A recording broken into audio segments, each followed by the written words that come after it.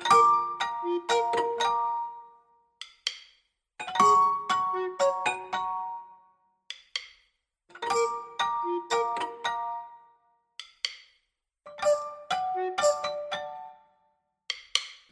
and welcome to the Mechanics Institute Review podcast. My name is Peter J. Coles and I'm the managing editor of content for Mirror Online.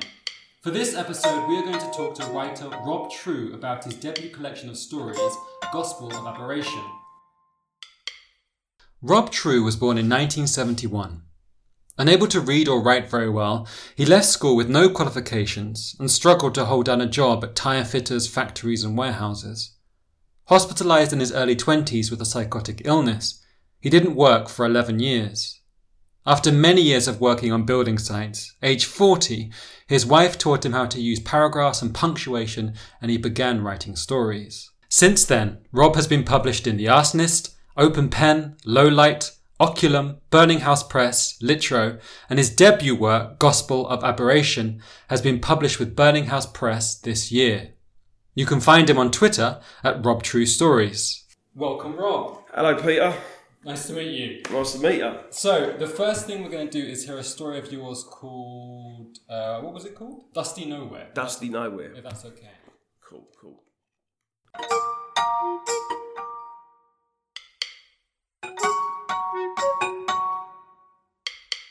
At a family celebration, her family, I get drunk and call one of her cousins a prick. This man is a fucking prick, I'm not joking. Awkward, irritating, a real creep. Anyway, I told him. He started droning on about some shit, mundane things as usual. The sort of things people say when they got nothing to say. How's things? Yeah, alright. How's work? Plays better. He looks at me in awkward silence, not sure of me or himself. You're a prick. I don't know why I said it. Everyone's embarrassed and we've got to leave. As we say goodbye, my wife apologises and makes excuses to one of her aunts for me calling her son a prick, and we leave. So we're in the car and she's telling me off. Why did I have to behave like that?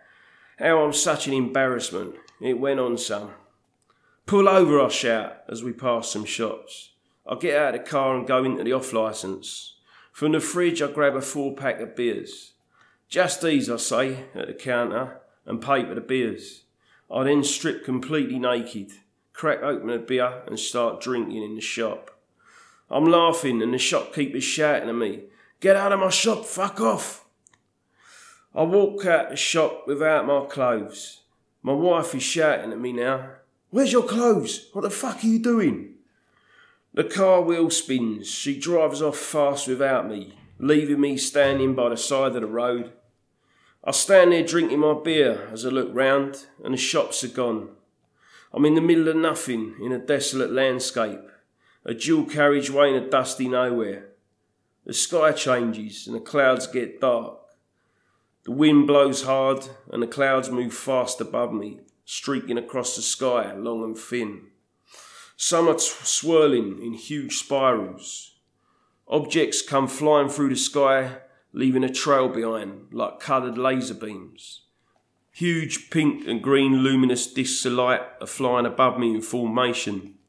My hair is blowing around my face in the wind and I'm drinking my beer and laughing as I watch.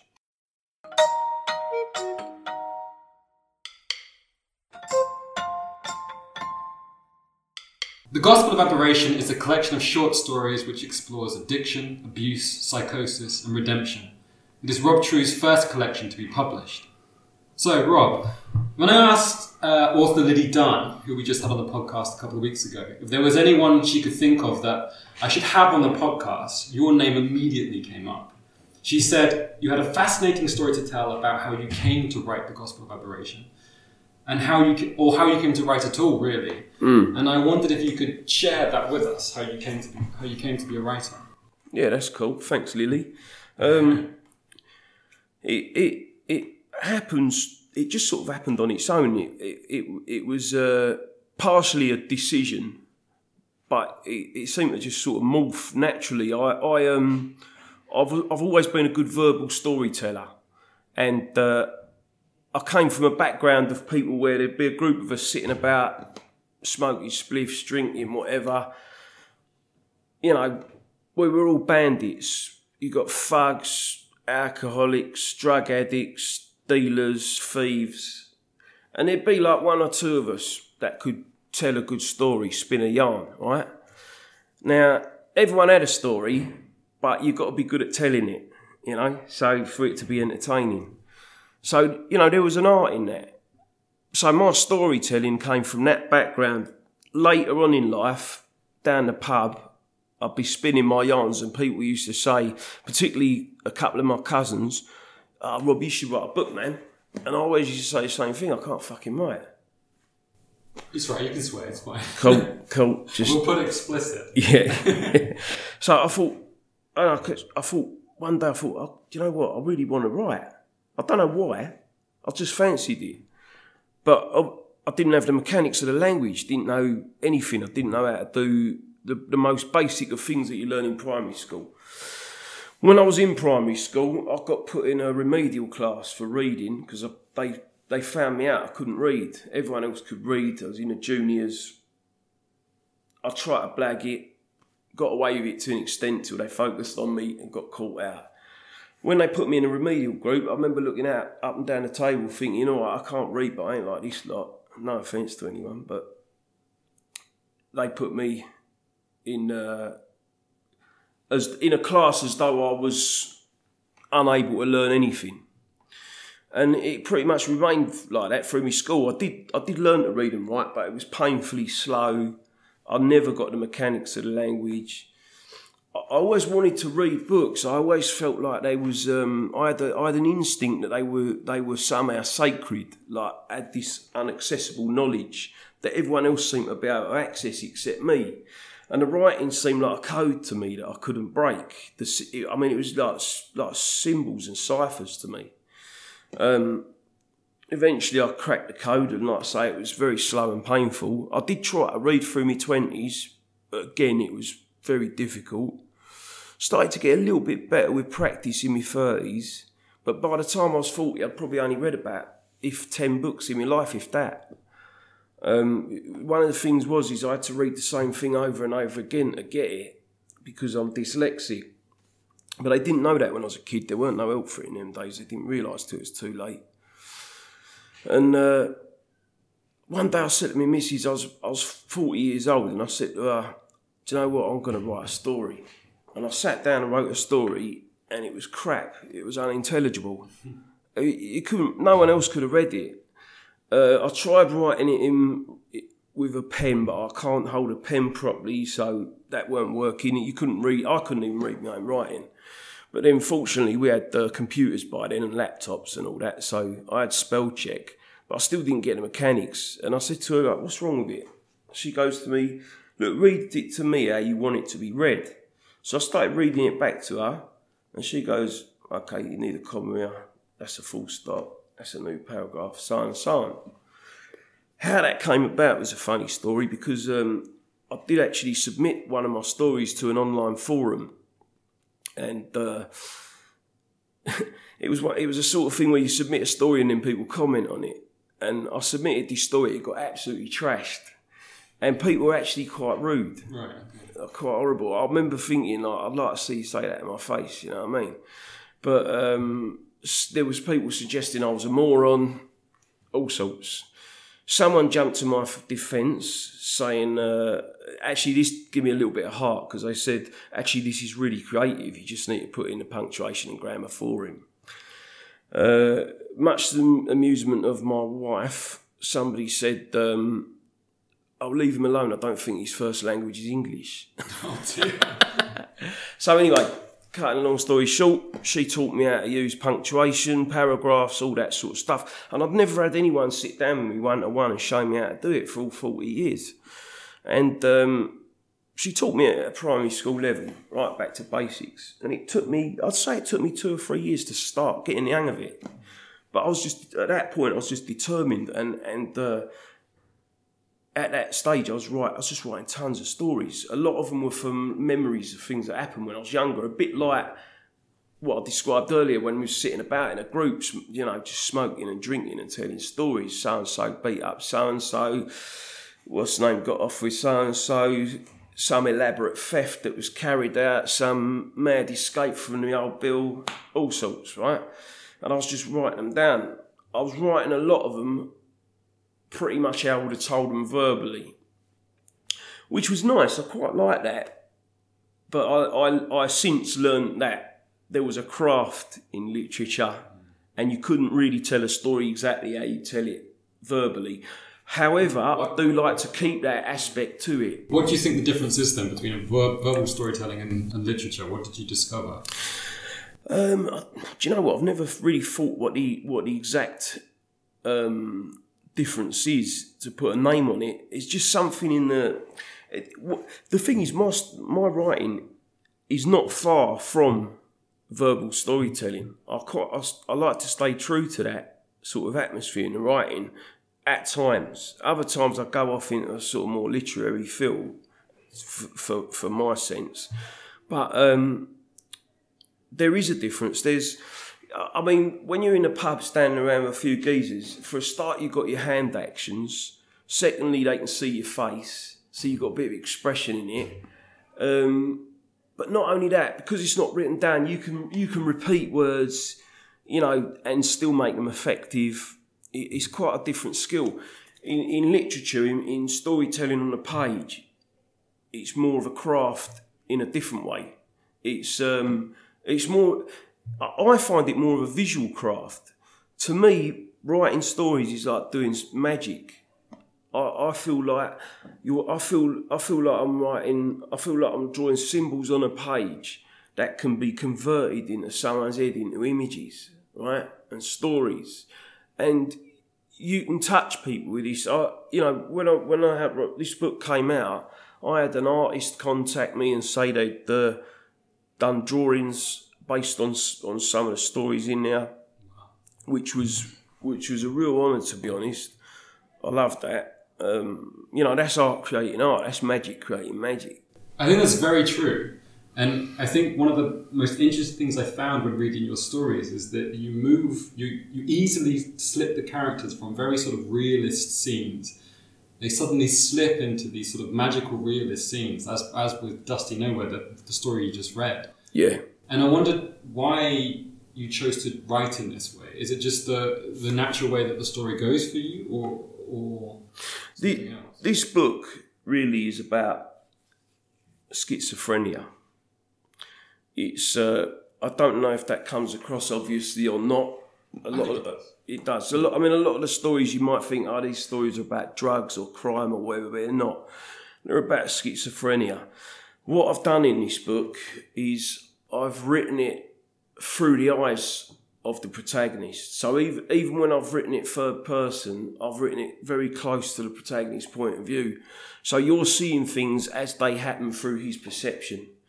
And in doing this, what I've tried to do is, if he's experiencing delusion or some sort of hallucinatory nightmare vision, I've written it as though that really is really happening.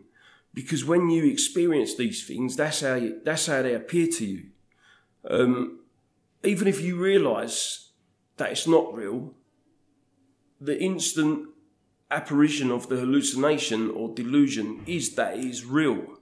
It is a kind of reality, and it's actually quite disconcerting and disorientating for somebody to say, "Oh, Rob, this ain't real." It's like the carpet's pulled from under your feet. Very confusing, quite frightening.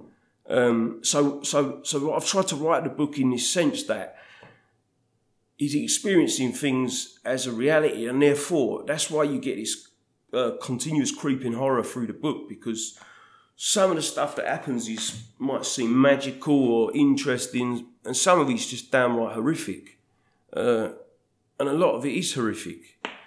When you're experiencing hallucinations, and they could be shadow people or winged creatures attacking you, there could be a feeling of doom just haunting you constantly. It could be anything, it could be voices, but it's quite frightening, quite horrifying at times. And that's what I've tried to convey in this book. I think that comes across very, very clearly. Cool. I think I would love you to get rid of it. It's a bit too long for the podcast. Is the story, The Tunnel, what's it called? The Tunnel of Darkness. Long Dark Tunnel. The Long Dark Tunnel. Yeah. Which was, if you want to describe, let's describe it a little bit, but the character enters the longest tunnel in southeast England. That's right. The longest train tunnel. That's right. And starts walking through it. And that, to me, was one of the best short stories that I've read in a very long time. It was thank you. good. And what happens in the story is that the character walks through and it's pitch darkness and they're terrified they're going to be killed by a train. And they're bouncing off the walls trying to find the light at the end of the tunnel. And I'm not going to ruin it because you have to read the story to find out. No, that's right. The horror in that story is pretty palpable, I reckon. Believe it or not, that's actually based on a true story. I was wondering if it was a true story. Yeah. Again, I won't give the end away, but I've given it a little twist on the end. Because, funny enough, when I originally wrote that story, I wrote it as it happened. And a friend of mine, Gene Farmer, who pretty much introduced me to writing, in terms of he lent me books when I started out, showed me who to read, give me a bit of criticism on my first stories. It's got a genuine interest in literature, so he sort of introduced me to the whole thing. And when I showed him this story, he said it was great, but he said it had more legs to it. Right? He said I could take it further. And at first I was a bit reluctant because I quite like the story as it really happened, because truth be told, it was terrifying anyway. Right? It was a very strange experience.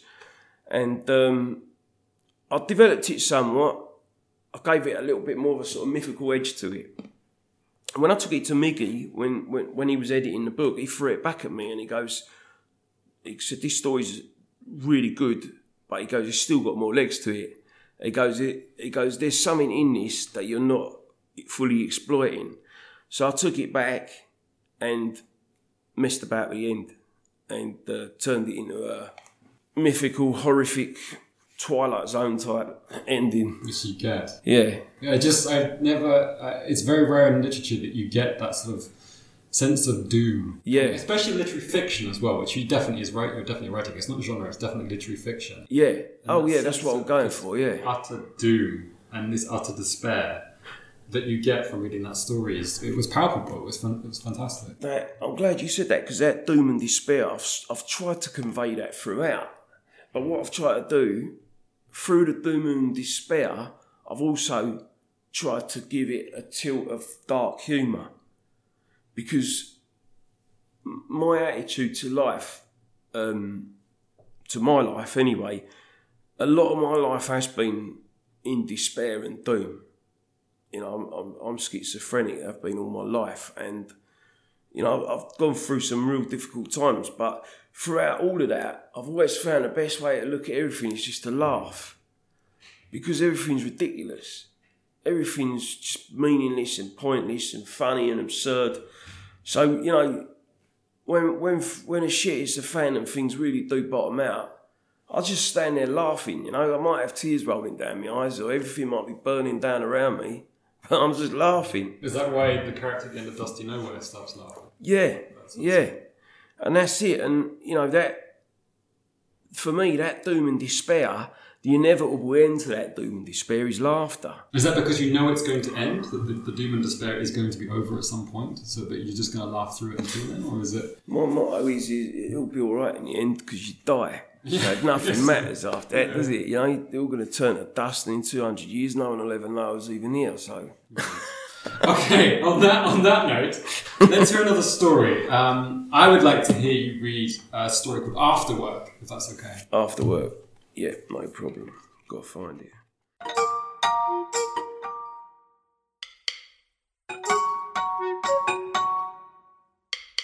Indicating to turn right and some old bird's too scared to pull out the road I want to go down. There's barely enough room for two motors and she's right in the middle. No chance of squeezing past in a transit. We're holding up the traffic and people start hooting, but there's nowhere to go. Paul loses his temper with a beeping and jumps out to threaten the driver behind. Leave it, Paul, I can't be bothered. I see a green man crossing up ahead. Press a button. What for? The traffic will stop and she'll pull out. He presses the button and jumps back in. Lights go red, man turns green, traffic stops, old girl pulls away slow and I swing the van into the narrow road. I like that. What made you think of that? Dunno. I'd never have thought of that. Paul leans out the window and does a mad, bird-like screech at a group of nice-looking girls. They don't look impressed. I laugh at their reaction. They didn't like my mating call. Paul always makes the journey home more amusing. Further along we get stuck in traffic. A young couple walking along just ahead, and the girl don't realise her short skirt's got caught on her bag as she pulled the strap on her shoulder. It's pulled right up on one side and she hasn't got any knickers on. Maybe it's a G-string, but no knickers idea is better. For once we're grateful for the slow line of cars, as we can see the soft bare cheek for longer. It's nice. Paul tells me about some geezer he knocked out in a fight the other week. I'm laughing and I look at him to say something, but he ain't there. It startles me more than if he'd appeared from nowhere. A familiar sense of uncertainty bursts inside me. Was he ever there? Did I drop him off? When did he stop being there? Was he even at work today? Hollow feeling of nothing's real. Fear makes my skin prickle and I grip the wheel tight. At home I try to relax and forget it. The missus makes me a cup of tea and dinner's ready early. She comes out of the kitchen with a serious look on her face. Darling, I need to tell you something. I can tell I'm not going to like it, and she comes right up to me to speak. As she starts talking, I realise she's also upstairs listening in, and I've caught her out.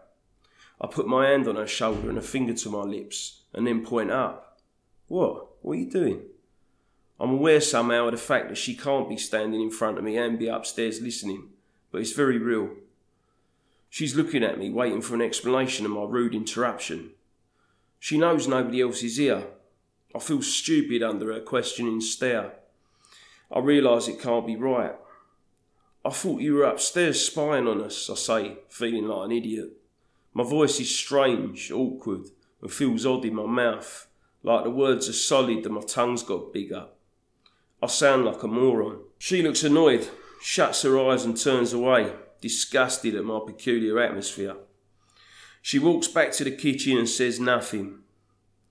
I sit down and watch telly. The news is on and I can't quite understand it. I can hear the words, but they float meaninglessly around my mind, distant and distorted. She's trying to tell me the thing again, whatever it is, but I can't make sense of it at all. I hear the TV speaking to me clearly now, as I try to concentrate on her. Kill yourself, you're a cunt. Did you hear that? What? The TV talking to me, did you hear what it said? The TV talking to you? Yeah. Stop looking like that. You're looking through me, not at me. You look like a creep. I am a creep. You're scaring me. Did you hear it? Yes. You heard it saying that. No, I didn't hear the TV talking to you, freak. I don't know. I don't fucking know what's what sometimes. She gives me a cuddle. You're so strange, you weirdo. You're my freak. What on earth was I thinking when I fell in love with you? Love is a kind of madness. I do love you. Going to bed, I realise I left my phone in the van. I step out in the cool night air. Everything sharp in the orange glow of a street light on a dark street scene. A little boy is standing alone, staring at me as I walk past. Why is a little boy out on his own this time of night? I look back round and he's gone. The space where he stood, empty and strange, like something should be there. An explosion of fear with every step. Terror grips my heart. I feel it growing with each pace and I stop dead on the pavement. Taking a step back, the horror fades. I take another step backwards and it decreases again. One forward and fear blooms in the gut. One backward and it fades again. I become aware of what I'm doing and what it must look like if someone is watching out the window. I swallow hard. Stop being a fucking pansy. Sort it out, you cunt. I boost my power and stride onto the van. Back inside, my wife is wiping off her makeup. What the fuck is wrong with you? What? Your pupils are like saucers. You look fucked. I see myself in the mirror. Pale face, tinted green. Eyes like black holes to another world. Are you alright? I'm having a strange day, sweet. I'm not right at the moment. Come on, let's go to bed. She takes my hand and leads the way.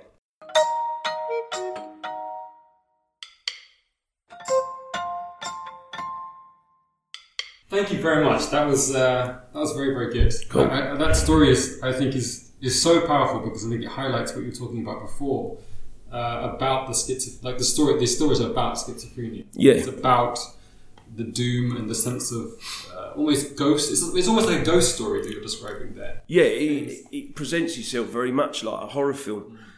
My wife always says to me because I don't jump when people jump. If someone jump at me and say boo, I've got no reaction. And if I watch a horror film, when everyone else is terrified, I'm usually laughing. And she always says I'm dead inside, but I'm not. What it is, I'm desensitised. Because I'm very often going through a very similar horror to what the character in a horror film is experiencing. So I'm used to it, you know. I wanted to talk about your use of dialogue in the stories because that was something that I just thought was brilliant. It was really, really good. It reminded me of, I don't know if you've read really much Raymond Carver. No, I haven't yet.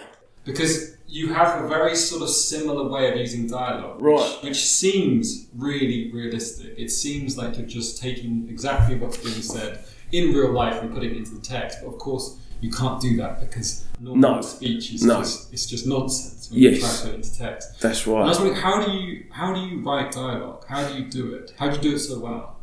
Do you know what? It's funny because I've been thinking about this myself recently, and the only reason I've thought of it is because I've heard so many people saying how difficult it is. I find it quite easy. I don't know why that is. When I imagine a character, whether I've lifted them directly out of real life or completely made them up, I find it quite easy to picture them in their totality. So for me, making them talk ain't a big problem.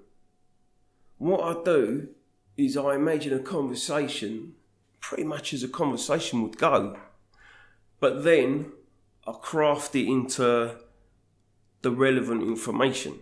I'm writing a novel at the moment, which I've never done before, and all the conversations in there are all made up, but they're very much similar to these conversations, which are a mixture of some that I've sort of lifted from real life and some that I've made up.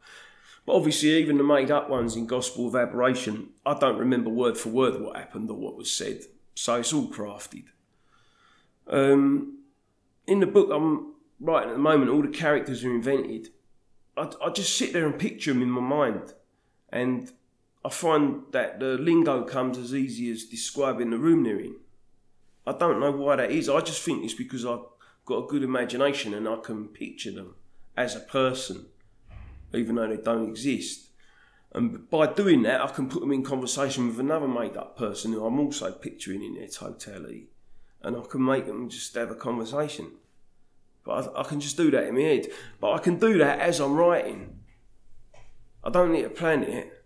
What I find that works best for me is to do it spontaneously like that. When I'm writing a conversation, I find often I'll use very short sentences, because often people do talk like that. Sometimes someone will go on a rant or a ramble, but it's harder to do that in writing. I think what is more effective is short, quick, fire, blasting sentences. With a bit of sort of strutting pace to them. I like a pace in my writing generally. I think a lot of my writing is quite influenced by rock and roll more than it is literature. Okay. I like the pace all the time, it's got a rhythm to it. In my head, certainly, whether other people read it the way I've intended it to be read, is another matter. But I'm writing those things with a pace, and I try to bring that into the conversation as well. And I think by doing that, it seems to work for me. I put it down to, look, the thing is, right, when I imagine a person, I don't know if you noticed in that, but when I describe a room or a person, I don't really describe their hair colour, their height, their size, the wallpaper, what colour the floor is. What I describe is the atmosphere of the room or the atmosphere of the person. And I think by doing that, you allow the reader to have an image thrown into their head that they naturally and instinctively create and fill in the blanks. And I think it's much quicker getting a story across like that. Is very little wasting language. It's quite economical. But to me, the atmosphere of a person or a room is much more important. I will tell you the colour of something if it adds to the atmosphere, but otherwise I won't. I think it's a much quicker and economic use of language to let the people imagine them themselves, and I think people prefer that. I think sometimes when someone's told that person's blonde or dark-haired or frizzy hair or straight hair, sometimes they're thinking, nah, that don't seem right. Do you know what I mean? So if you don't tell them nothing like that, they can make it up themselves. And I think by doing that and me having a strong sort of picture of what they are and their atmosphere, maybe that makes the lingo come over more naturally. I don't know. So it's raw talent. That's the key. I don't know. That's the key to having it good. For the final part of this podcast, what we usually ask is that the guest gives us the recommendation of books. So what would you recommend people? I've just finished a book that I absolutely loved by a writer called Anne Quinn. Do you know her? I don't know. She more famously wrote a book called Berg, which I've read and really enjoyed. But I've just read a book called Triptychs, and I really loved it. I get the impression from what I've read about that book that it weren't a favourite. Most people go on about Berg. I mean, having said that, most people go on about Berg. It's a bit underground anyway. It's not well known, but she was one of them experimental writers on the back of the 60s and early 70s. I think she killed herself in her 30s in the early or mid 70s, but she wrote a few novels and before she left. And Triptychs, I've got on really well with it. I think the reason people ain't keen on it is because it's actually, again, a book about schizophrenia or something like that. I know that she had an illness and was at times psychotic, but that book to me describes a psychosis, but it's not obvious. And I think that's why people don't get on with it, because it sort of goes all over the shop and it ain't necessarily linear or logical or comfortable, you understand? But for me, I absolutely loved it. You know, it rang a lot of bells for me, and I loved the language used in it, and I thought it was a brilliant book. Another book and another author that I would recommend anyone to read is Anna Kavan. Do you know of her? What was the last book she read? She died in the late 60s. She wrote a book called, famously wrote a book called Ice.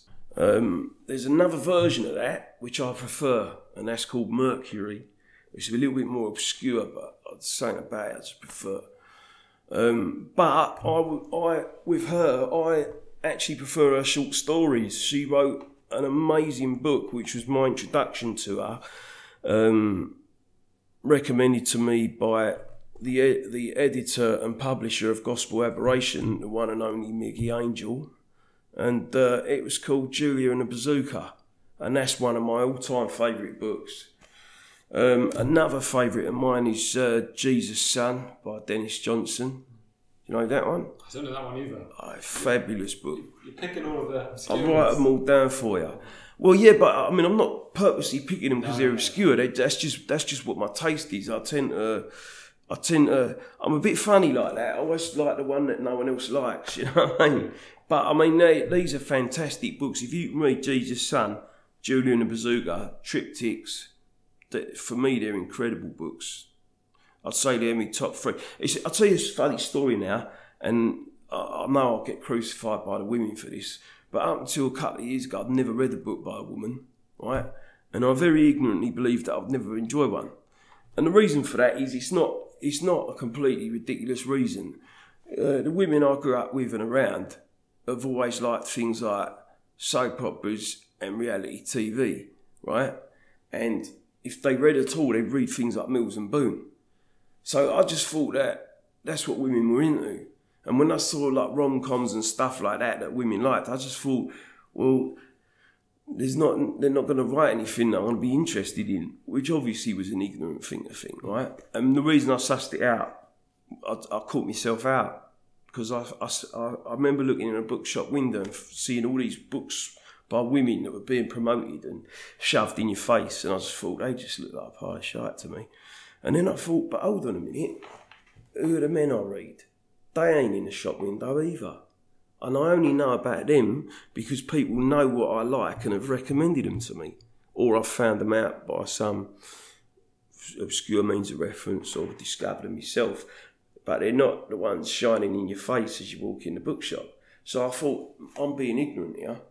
There must be... I knew there was women that I liked and got on with. So I'm thinking, like, there must be stuff they've written that I liked.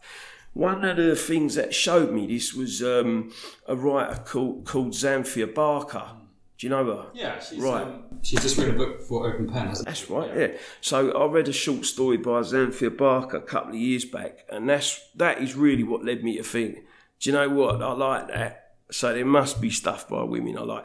And then that led me to ask people, I want to read something by a woman, have you got any suggestions? And from there, two of my favourite books have ended up being by women. So it was a little bit of a turnaround in the last 2 years. Well, thank you very much for coming to us today. It was really, really interesting, and thank you for letting us read it, because I thoroughly enjoyed it. Cool, glad you liked it. Really looking forward to your novel. Thank you. Excellent. Speak to us again then, maybe. Yeah, I will. I'd love to. Yeah, that'd be great. All right. Thank you. Fantastic. Cheers. Thank you.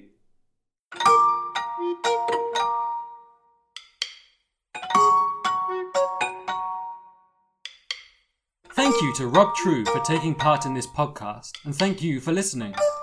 If you like what we do here at Mirror Online and you'd like to support us, why not check out our Patreon at patreon.com/mirroronline, where we have a ton of rewards aimed at supporting new writers. You can follow us on Twitter at MirrorOnlineBBK and hear previous episodes of the podcast wherever you listen to them.